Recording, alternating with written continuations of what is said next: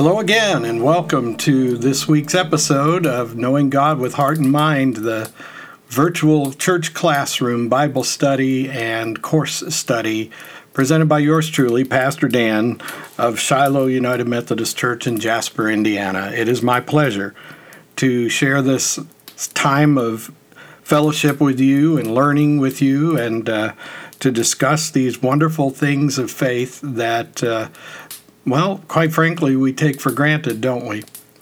This is the 17th lesson in about a 32-lesson course of study called Christian Believer.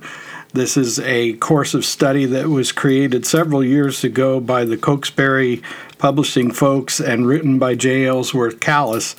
While I'm using this as a reference, I'm not following its precepts precisely. But nevertheless, you're getting a general overview of this course of study that basically takes the Nicene Creed and breaks it down into individual lessons so that we can understand more completely the beliefs that most Christians hold in common around the world. And so this is a chance to really dive deeper. Today's lesson is God with us, the Holy Spirit. So we'll begin to think now of the Holy Spirit and what the Holy Spirit means to you as we prepare to discuss this in depth. But for now, let's talk about life under the Nine Oaks here in southwest Indiana.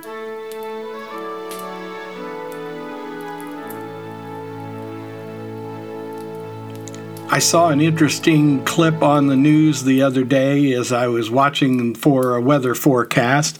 And it was pointed out that the first week in November in southwest Indiana and then the week around the 15th of November are historically the most volatile weather weeks in the fall season in southwest Indiana. That there have been more storms and such that have done more damage in the fall around those 2 weeks of the year. The 15th is marked as the last 70-degree day before winter really sets in. So I thought that was very interesting because as March, as long as I'm on the topic, it is like March ushering in the springtime with all those crazy weather phenomenon that we usually associate with the spring. But what I really wanted to say was as November came in, this last week, we changed our clocks and we saw a balmy, incredibly humid day, and we saw storms. And even up on Parsons Prairie, where I once brought you this broadcast, there were tornadoes and there was damage. So it's a curious time of the year here in Indiana and in the Midwest. And so we'll hold our breath, wait for the 15th to come and go, and then we can really get ready for the winter season around here. The maple trees have dropped all their leaves. The oaks are still holding on, though. The Nine Oaks are still holding out. And so among the duties this week will be a raking of leaves and a clearing of the leaves from the porch and the various places around the house where leaves can be a bit of a burden. It's pretty fun right now because we haven't had trees in a long time, but, it'll probably get old one of these days. I hope that wherever you are, whether it's here in the vicinity of the Nine Oaks in Jasper, or whether it's up on the prairie or somewhere far away, I hope that you're blessed, and I join with you in the usual things that are on our minds as we gather together in the Lord's name. I'm aware that there has been a terrible shooting at a church, that the week before there was a terrorist attack with a truck in New York City, and it seems that each week there's some new tragic event. And what we are studying together, I hope at least gives us a clearer view of the human condition and the world's condition according to the Bible tenets and according to the doctrinal standards that we hold with other Christians. To put it another way, when we look at all the ugliness that's happening in the world, we have a Christian biblical worldview that informs us that this shouldn't be a surprise. while we hope that humanity will rise above and somehow cease its ugly behavior, the truth is that's not going to happen until Christ returns. And so we look for Christ's return. And when times are like this, we hope that Christ is coming sooner rather than later. As people of hope, we face the death and the carnage that is all around us with a sort of resolve, knowing that while we would not want to suffer the same losses that those dear people have suffered, we are aware that life doesn't end just because this gunman has taken away the physical breathing of a certain person's body. There is a life beyond this physical existence that we believe in, and we believe as Christians we have a place in paradise with Jesus, just as that thief on the cross who died next to Jesus was promised of paradise. We have a hope of a resurrection where we'll see those dear people who have died, and we will be with them rejoicing in Christ's presence. We believe in these things because they seem true to us, because we know they're true. There's something that is in our hearts that assures us that these things are true. And that may very well be this same Holy Spirit that we've come to talk about today. But before we begin, let's take a moment to pray.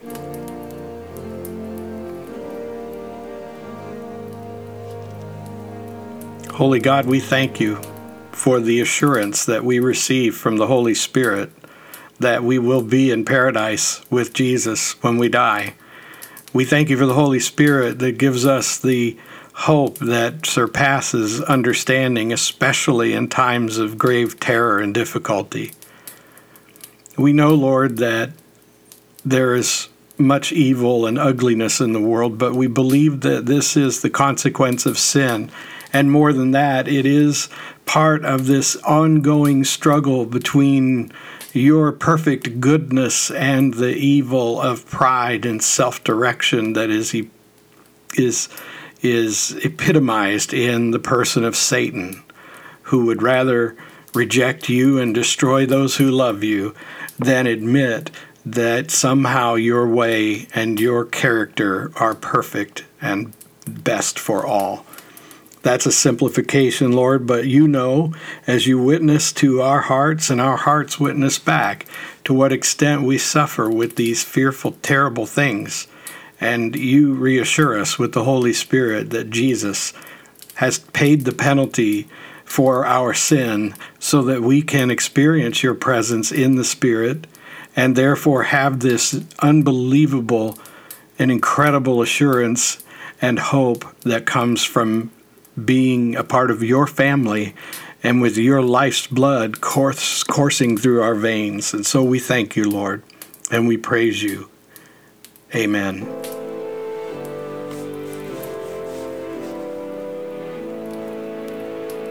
So what is the Holy Spirit? Or would it be better to say, who is the Holy Spirit?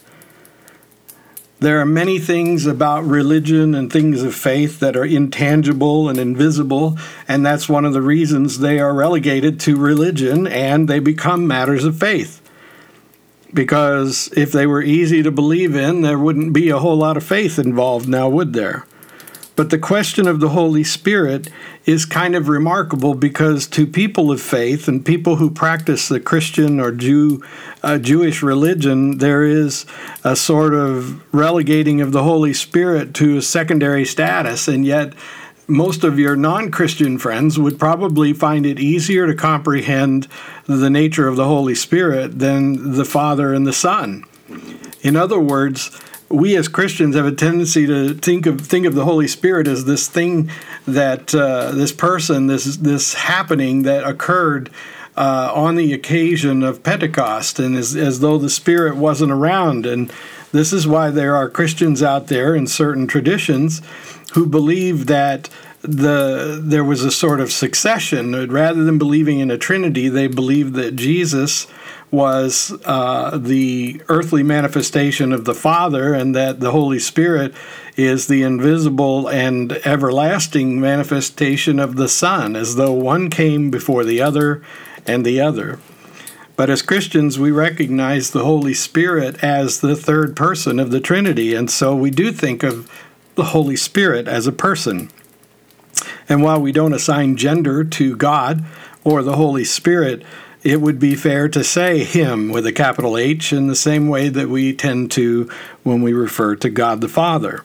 And so the point being that the Holy Spirit is, in many ways, the most recognizable form of our faith, and that informs our faith and the being around our faith. It's much easier to talk to a non-Christian or a non-believer, an agnostic or atheist, about this presence, this psychic energy that is what we refer to as the Holy Spirit. Now, that isn't to say that we believe that, but they're much more likely to grasp that.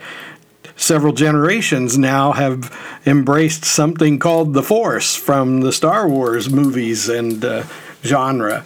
And it would be easier to say to someone that the Holy Spirit and the Force have something in common. And so think about it in those terms for a minute, and then reflect on what you read in Scripture. As you read through the Scriptures, how did you see the Holy Spirit both as a person and in action? In other words, what revealed from your Scripture readings the nature of the Holy Spirit's personality and the nature of the Holy Spirit's deeds?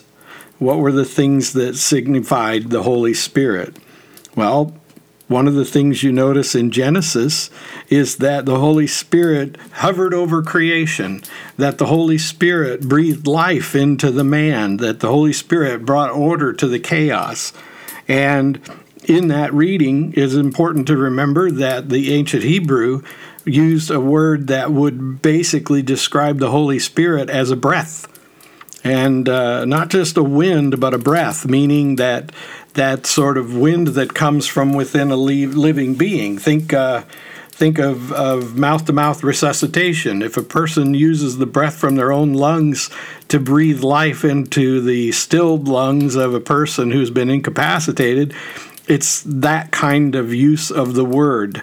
In Greek, it would be pneuma, and that's with a P and an N, pronounced with the P silent. So it's pneuma, and that's a prefix that is referring to the air that comes from breath, or the wind that comes from your mouth and your lungs. And so this is more accurately a description of God speaking life into the chaos and order into the chaos, and the wind of His voice, so to speak, is the Holy Spirit. And so there's this sense that the presence of the Holy Spirit is there from the very beginning and coexistent with God the Father, the Creator. Later on in the book of Numbers and in the Judges, there are descriptions of how the Holy Spirit came upon certain people at certain times for certain purposes. And so we see in this telling of the story how the Spirit is present but not intimately involved in a person's life, except for on those occasions when it's called for. And so God's directing the activity of the Holy Spirit, and that Holy Spirit is present in those with whom God has an agreement. You know, I'm going to protect you, I'm going to help you, and this is what I need you to do, and I'm going to give you the Spirit to help you do it. And so there's a sense that God is sovereign in the distribution of the Holy Spirit and the various gifts and the fruits that come from the Holy Spirit.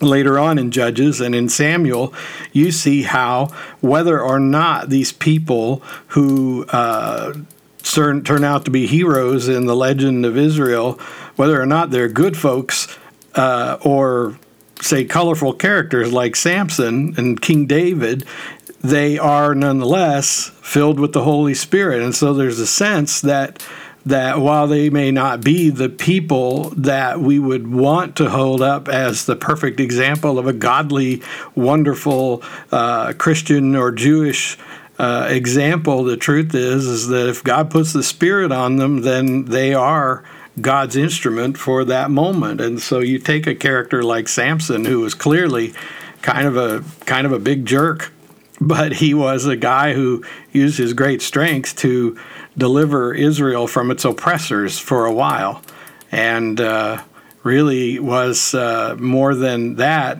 not a great example of a spirit-filled follower of God, the God of Israel. And yet, in his worst and best moment, it is the Spirit of God and an act of faith and selflessness that defines him.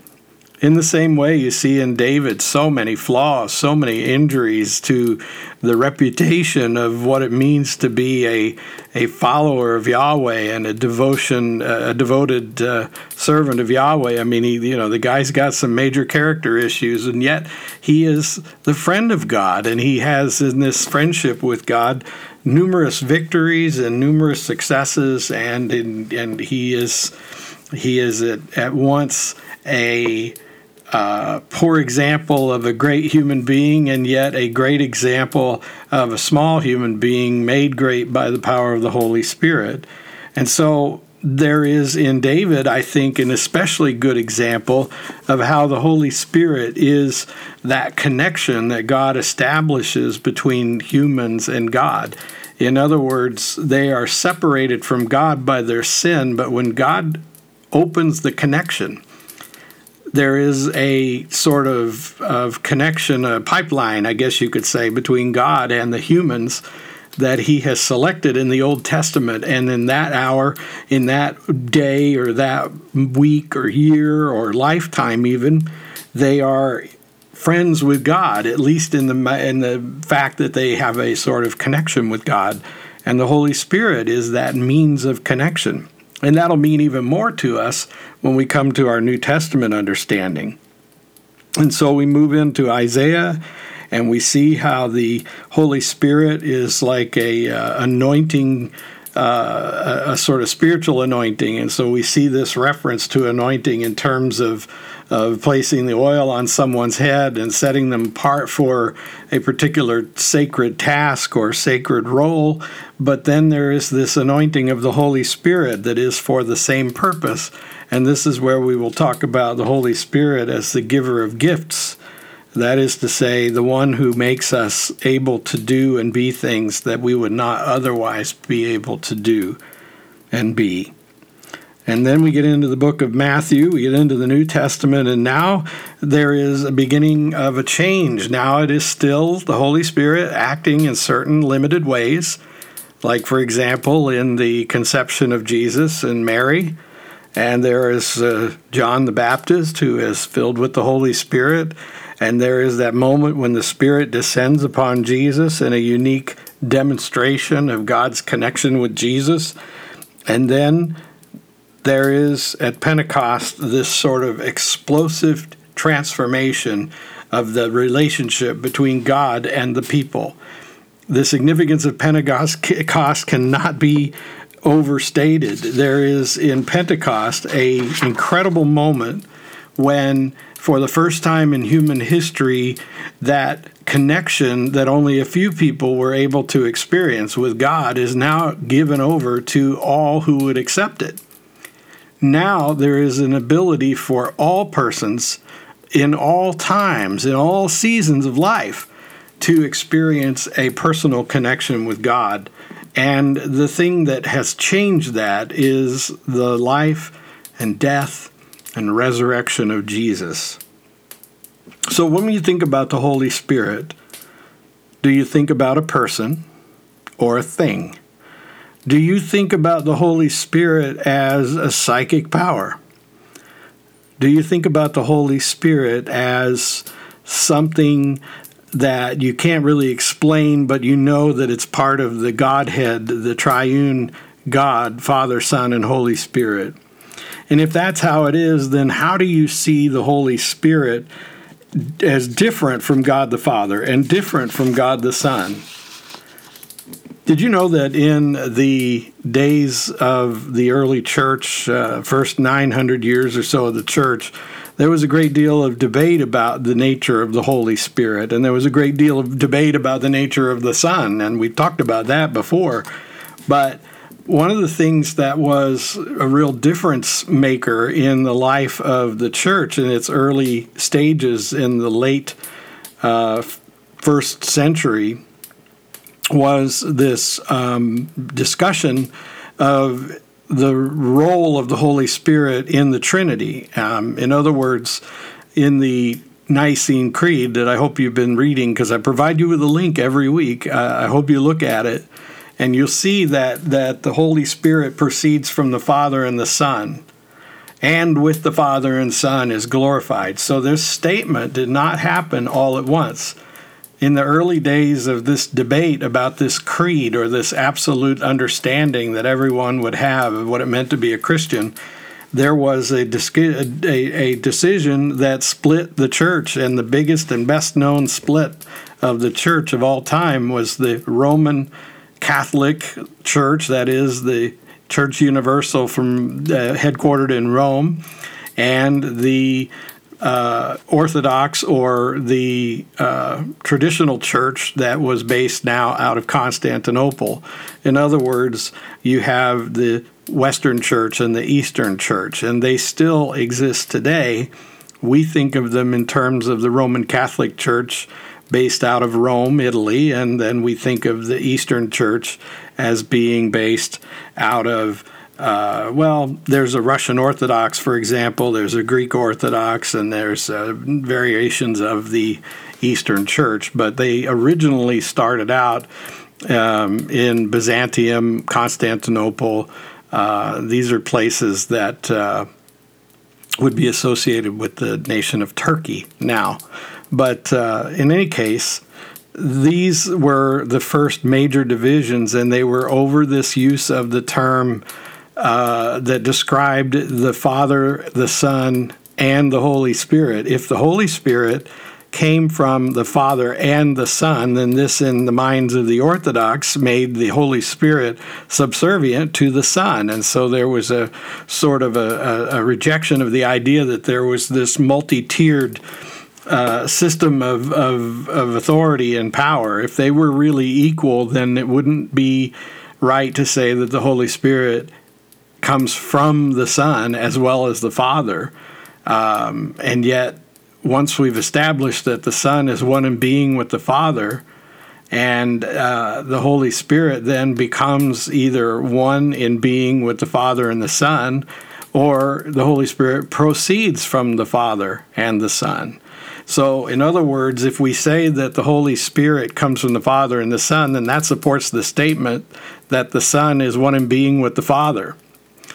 But if we say that the Holy Spirit comes from the Father, then that implies that the Son comes from the Father as well. And you might say, what in the world are you talking about, and why does this matter? Well, maybe it doesn't matter to you, and maybe it doesn't matter in the grand scheme of things. But when we were a young church and we were trying to establish for an ignorant world a complete understanding of what Christians were all about and why Christianity should be a dominating force in the world from that point forward, people needed to know these things, and I think people still do personally. But I wouldn't worry too much about how that makes sense to you. The main thing is that you understand the roots of your salvation, and you understand the most important thing, which is that you are born again, and the new life in you is a product of the Holy Spirit. You might even say that you've had a transfusion and your human spiritual blood has been replaced with Holy Spirit spiritual blood. That is to say that the spiritual energy that was humanly generated, psychically generated, has been replaced with the spirit energy that God provides to those who are new creations through Christ Jesus. That's the most important thing to keep in mind. But if you want to try to understand this and explain it to your doubting friends, we say that the Father and the Son and the Holy Spirit are three persons in one God, and yet each is unique. We say that the Father and the Son are one in every way, and that the Holy Spirit comes from them.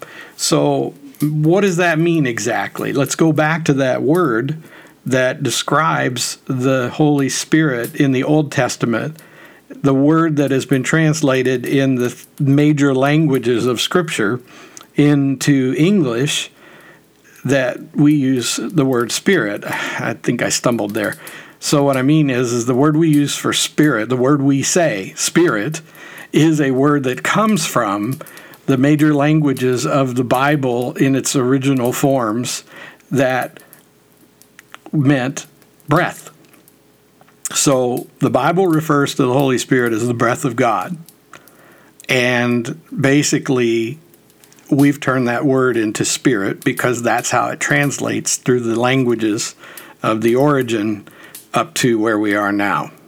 I hope I didn't lose you there because I felt a little lost myself. And so what are we trying to say? What is it that's really coming around here in my thinking as I try to explain this to you? Well, the answer is to say that when we think of the Holy Spirit coming from the Father and the Son, it is in effect as though the very breath and mind of God, the Father and the Son, are present to us in the Holy Spirit. Now that we've kind of wrestled with that issue, let's talk about the more important thing, which I believe is more important anyway, and that is how the Holy Spirit is part of our lives as believers.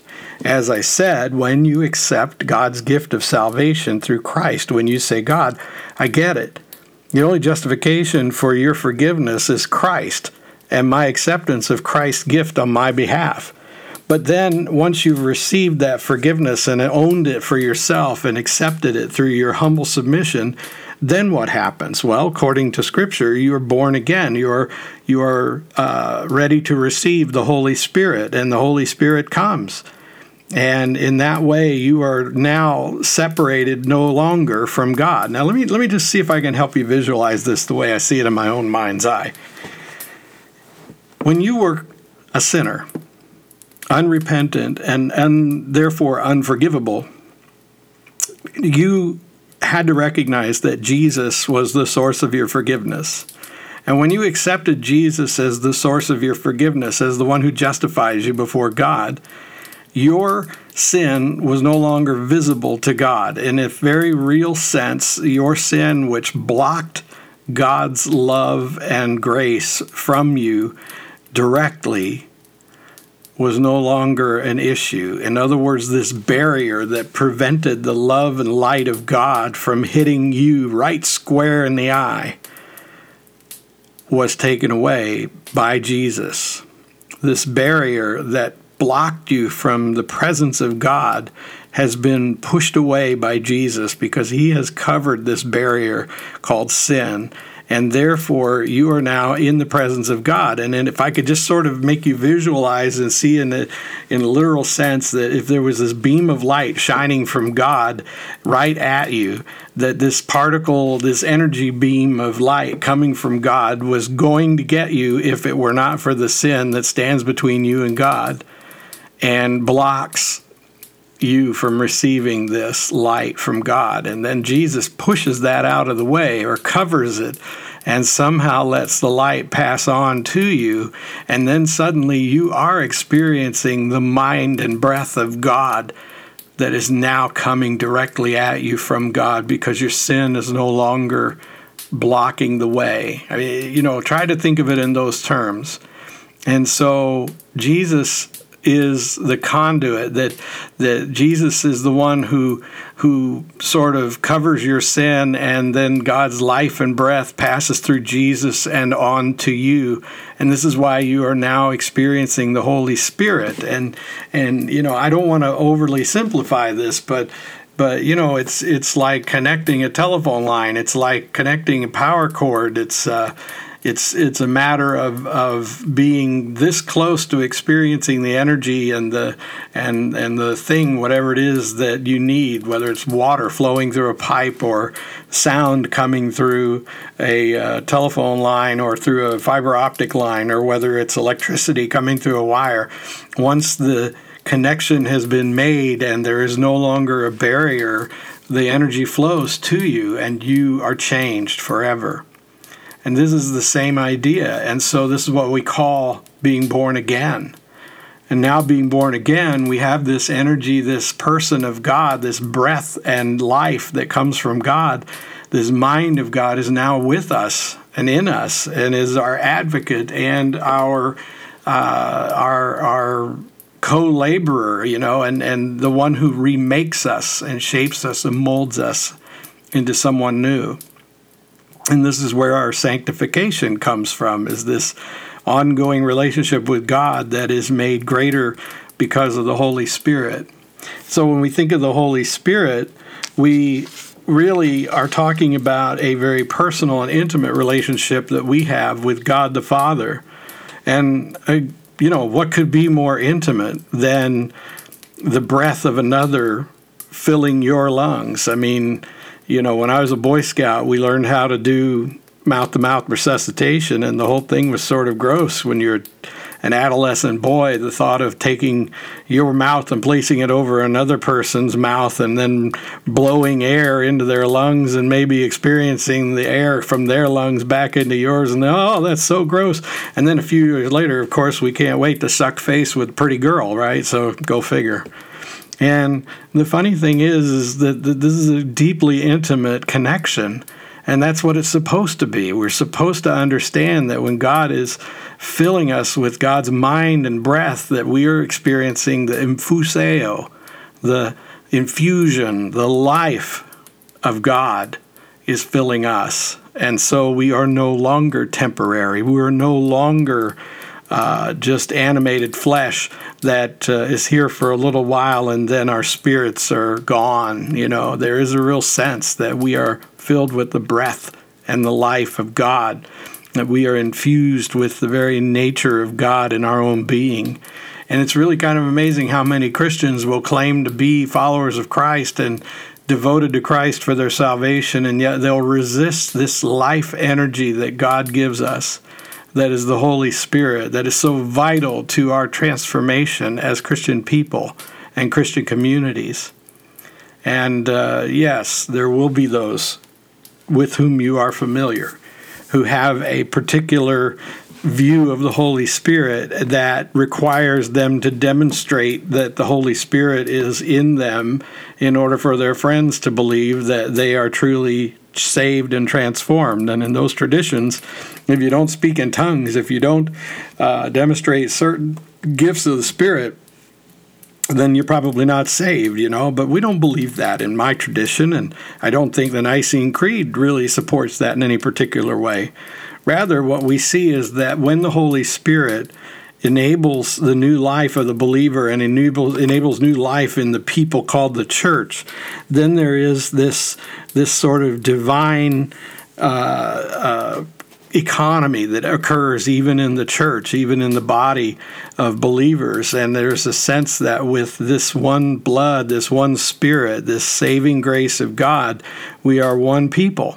We are people of one accord, as Scripture calls them in the Acts of the Apostles. And in that respect, the people who are new in all things and in all ways, but new together as one body. And that's why the Nicene Creed concludes with the description of the Holy Catholic and Apostolic Church, using the small c word for Catholic, meaning the universal church or the very body of Christ. It's kind of fascinating to think that through Christ we become the body of Christ, and because of the Holy Spirit we have the breath of Christ and God the Creator in us and the very mind of Christ in us. That's the idea. And whether or not that is manifest in special gifts and graces is interesting, but not essential, as long as God is using us and we are not resisting the way that God uses us. And so in a study of the Holy Spirit, and perhaps for another occasion, I would urge you to think about, where has God made you more than you thought you were? That would be a sign of the gifts. And where are the things that have just changed because once you've become a new creation in Christ, the Spirit changes all of us in certain ways? The Apostle Paul makes a distinction between the fruits of the Spirit and the gifts of the Spirit. The fruits of the Spirit are something that all of us receive. The gifts of the Spirit, though, are those things that, just like in the Old Testament, were given to certain people for certain purposes in certain times. So too, Christian believers even today are given gifts of the Spirit for a certain purpose, and sometimes only for a certain time. And that's different. So consider how the Holy Spirit witnesses in your own life and manifests in your own life. And with that, we come to the conclusion of today's lesson. I want to conclude with this prayer from the hymn by Charles Wesley, O Thou who comest from above. O Thou who comest from above, the pure celestial fire to impart, kindle a flame of sacred love upon the mean altar of my heart. There let it for thy glory burn with inextinguishable blaze, and trembling to its source return in humble prayer and fervent praise. Jesus, confirm my heart's desire to work and speak and think for thee. Still let me guard the holy fire and still stir up thy gift in me. Ready for all thy perfect will, my acts of faith and love repeat, till death thy endless mercy seal and make my sacrifice complete.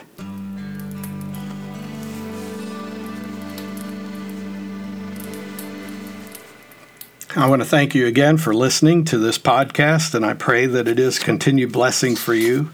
I understand that it is a weekly sort of lecture from yours truly, and I hope that it is and still some form or another more than just a lecture, but something that inspires you and causes you to learn and to be more complete in the Holy Spirit, and that in some way the Holy Spirit is using me for your good and holy sanctification.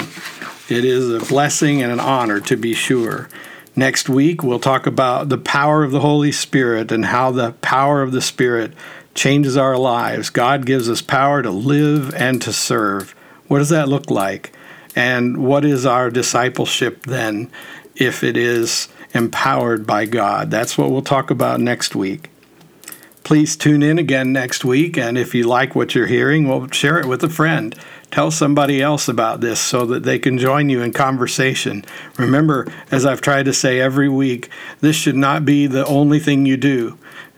The Christian's journey is dependent on his relationship or her relationship with other people.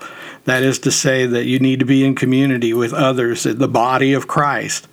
You know, it's not a solo act. Christianity is not a solo act. If we believe that God is three persons in one, then we know that even God isn't a solo act, and so therefore you should not be. If you're having trouble finding a church or a group of believers with whom you connect, pray about it. Keep trying. Don't give up. If you're in the vicinity of Jasper, Indiana, needless to say, you'd be welcome to join us at Shiloh United Methodist Church. You can learn more about us by going to Shiloh, U-M, that's SHILOHUM.org, and we'd be glad to become your friends and sojourners with Christ on the way of Christ. If you're from farther away, look for that place wherever it is for you, and drop me a line. I'd love to hear from you. I'd like to know where you are and how this is being experienced by you. That would mean a great deal to me. I like hearing from you, and it is an honor, really, to think that you are valuing this. But for now, I want to say God bless you, and I want to wish you well as you go to love and serve the Lord.